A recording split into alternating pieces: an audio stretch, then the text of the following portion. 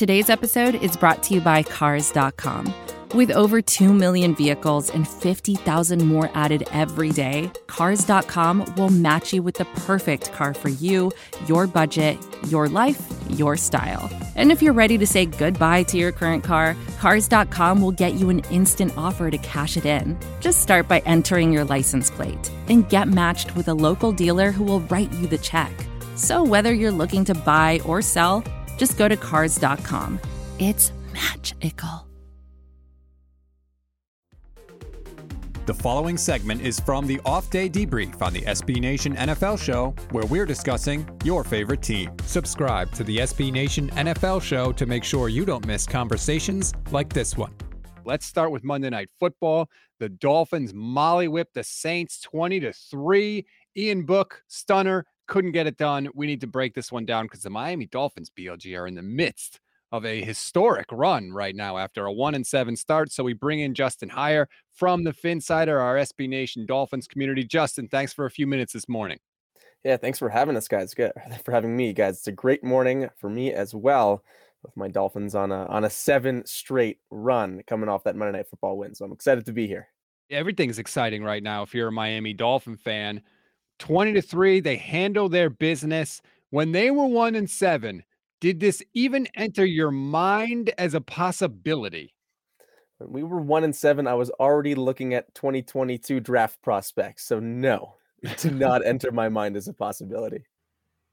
I mean, it's crazy to think that the Dolphins made history on Monday night, and they are the first team in NFL history now to have both a 7-game winning streak and a 7-game losing streak in the same season. Yeah, I believe that. That is the first time that's happened. That's pretty wild. What do you think has been the biggest key to this turnaround? I think a couple of things. First and foremost is a complete 180 from Miami's defense. This team is now leading the NFL in sacks. It's top 10 in most defensive categories, and that's after starting the season through the first 8 games, bottom 5 in most defensive categories. And now they're top 10. So that's first and foremost. And Miami's offense is kind of feeding off of that defensive juice that Brian Flores' defensive unit is bringing. You can just see the whole team, the offense included, is more energetic. There's just a little more oomph all around. And the team looked a little bit lethargic through those first 8 games. Part of that was that there were a lot of injuries all around, particularly to Tua Tagovailoa, who is now playing some of his best football. Last night, maybe not the best example of that, but even in a game where he wasn't at his best, he still completed 73% of his passes and led the Dolphins on a key scoring drive, hit a key deep pass to Matt Collins. So that defensive resurgence has kind of helped the entire team. Now, one of the reasons I like to have somebody from the team that we're talking about on the show is occasionally I've been told I can be a little negative.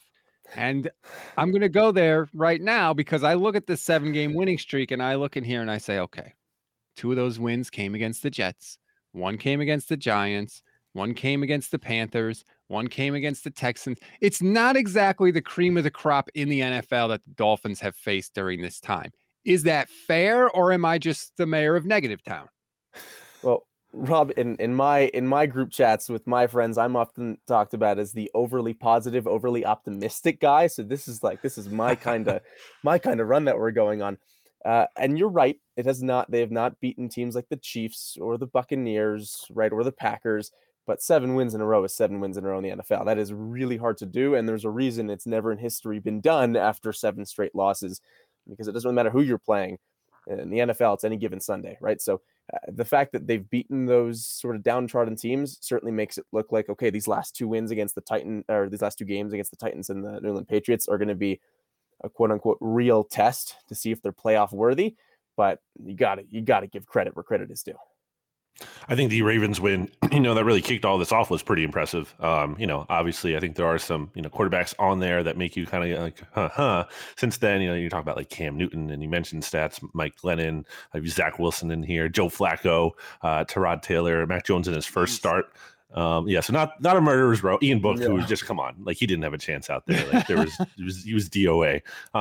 That's something to consider here. But looking at the rest of the Dolphins season here, so they win. They're currently in the 7th seed in the AFC playoff picture. But as we know, it's a pretty competitive field because there have only been 3 teams in the AFC that are actually officially eliminated from contention by now. So looking at the rest of the way for the Dolphins, they play the Titans and then they wrap up with the Patriots. So they beat all the way back in week 1 in the season finale, week 18.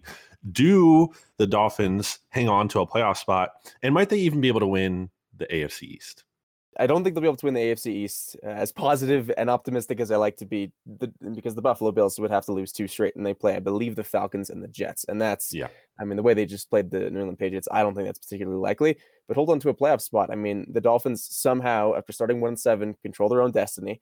And so, you win and you're in. And I do think that this team is built the way it's playing right now, the way the defense especially is playing, to be able to beat a Titans team, especially one without Derrick Henry, and a Patriots team that they already beat week 1 before they went on this magical run. So certainly possible. If you go through the 538.com playoff predictor, which I think a lot of people are doing right now on Twitter, if the Dolphins lose 1, it's a very low percentage chance that they make the playoffs. They would need a lot of help. So this is a kind of have to win out scenario, but I do think this Dolphins team is built to do that. Speaking of the building of this Dolphins team, you cannot build a team without a franchise quarterback. Tua Tagovailoa is here. Oh, no. He is playing. We've reached that point in the interview, Justin. Have you seen enough? Is he your guy? And if you don't know by now, isn't that kind of your answer? He is definitely my guy for 2022. There's no question.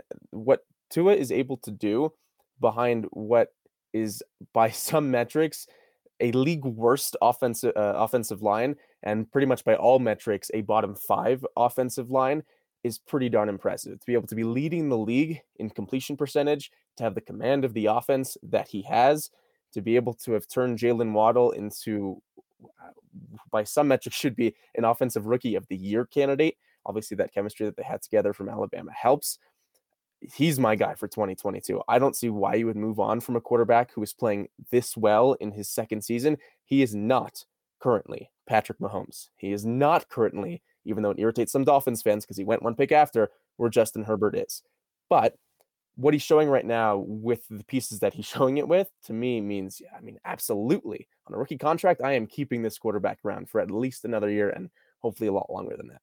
To what extent are you satisfied with a trade that is obviously relevant to me as well? So one who covers the Philadelphia Eagles, and obviously there was that big deal between the Eagles and the Dolphins back in the draft earlier this year, and early on in the season it was not looking very good for the Dolphins when they were 1-7. And I was like, oh, this could be at least a top 5 pick, probably a top 10 pick, maybe even number 1 overall. Probably, I don't think anyone thought 100% that was going to happen, but it looked at least somewhat possible. So I guess to what extent are you satisfied with that trade, especially with Jalen Waddle kind of looking good here? I'm totally satisfied.